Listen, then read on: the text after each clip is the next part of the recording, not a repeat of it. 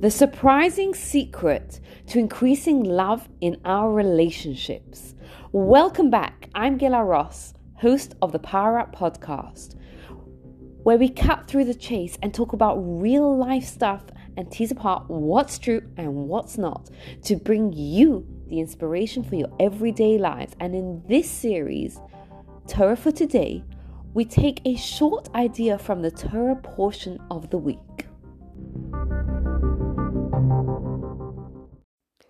I'd just like to start by saying a thank you to all of you who reach out with such kind messages of feedback of what you're getting from listening to the podcast. It means so much to me.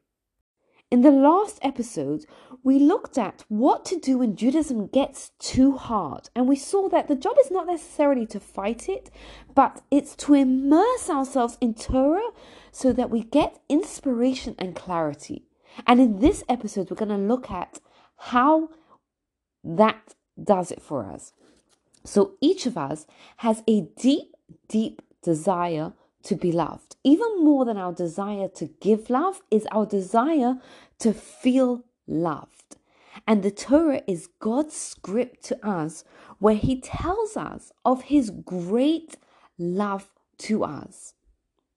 He tells us of all the wonderful miracles and the different ways that God took care of us because of His great love for us. And it teaches us such an incredible principle for our own relationships.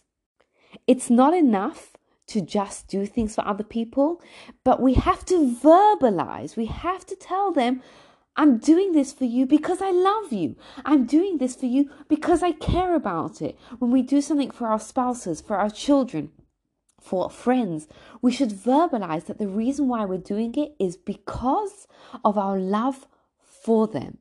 And this will increase the love in a relationship.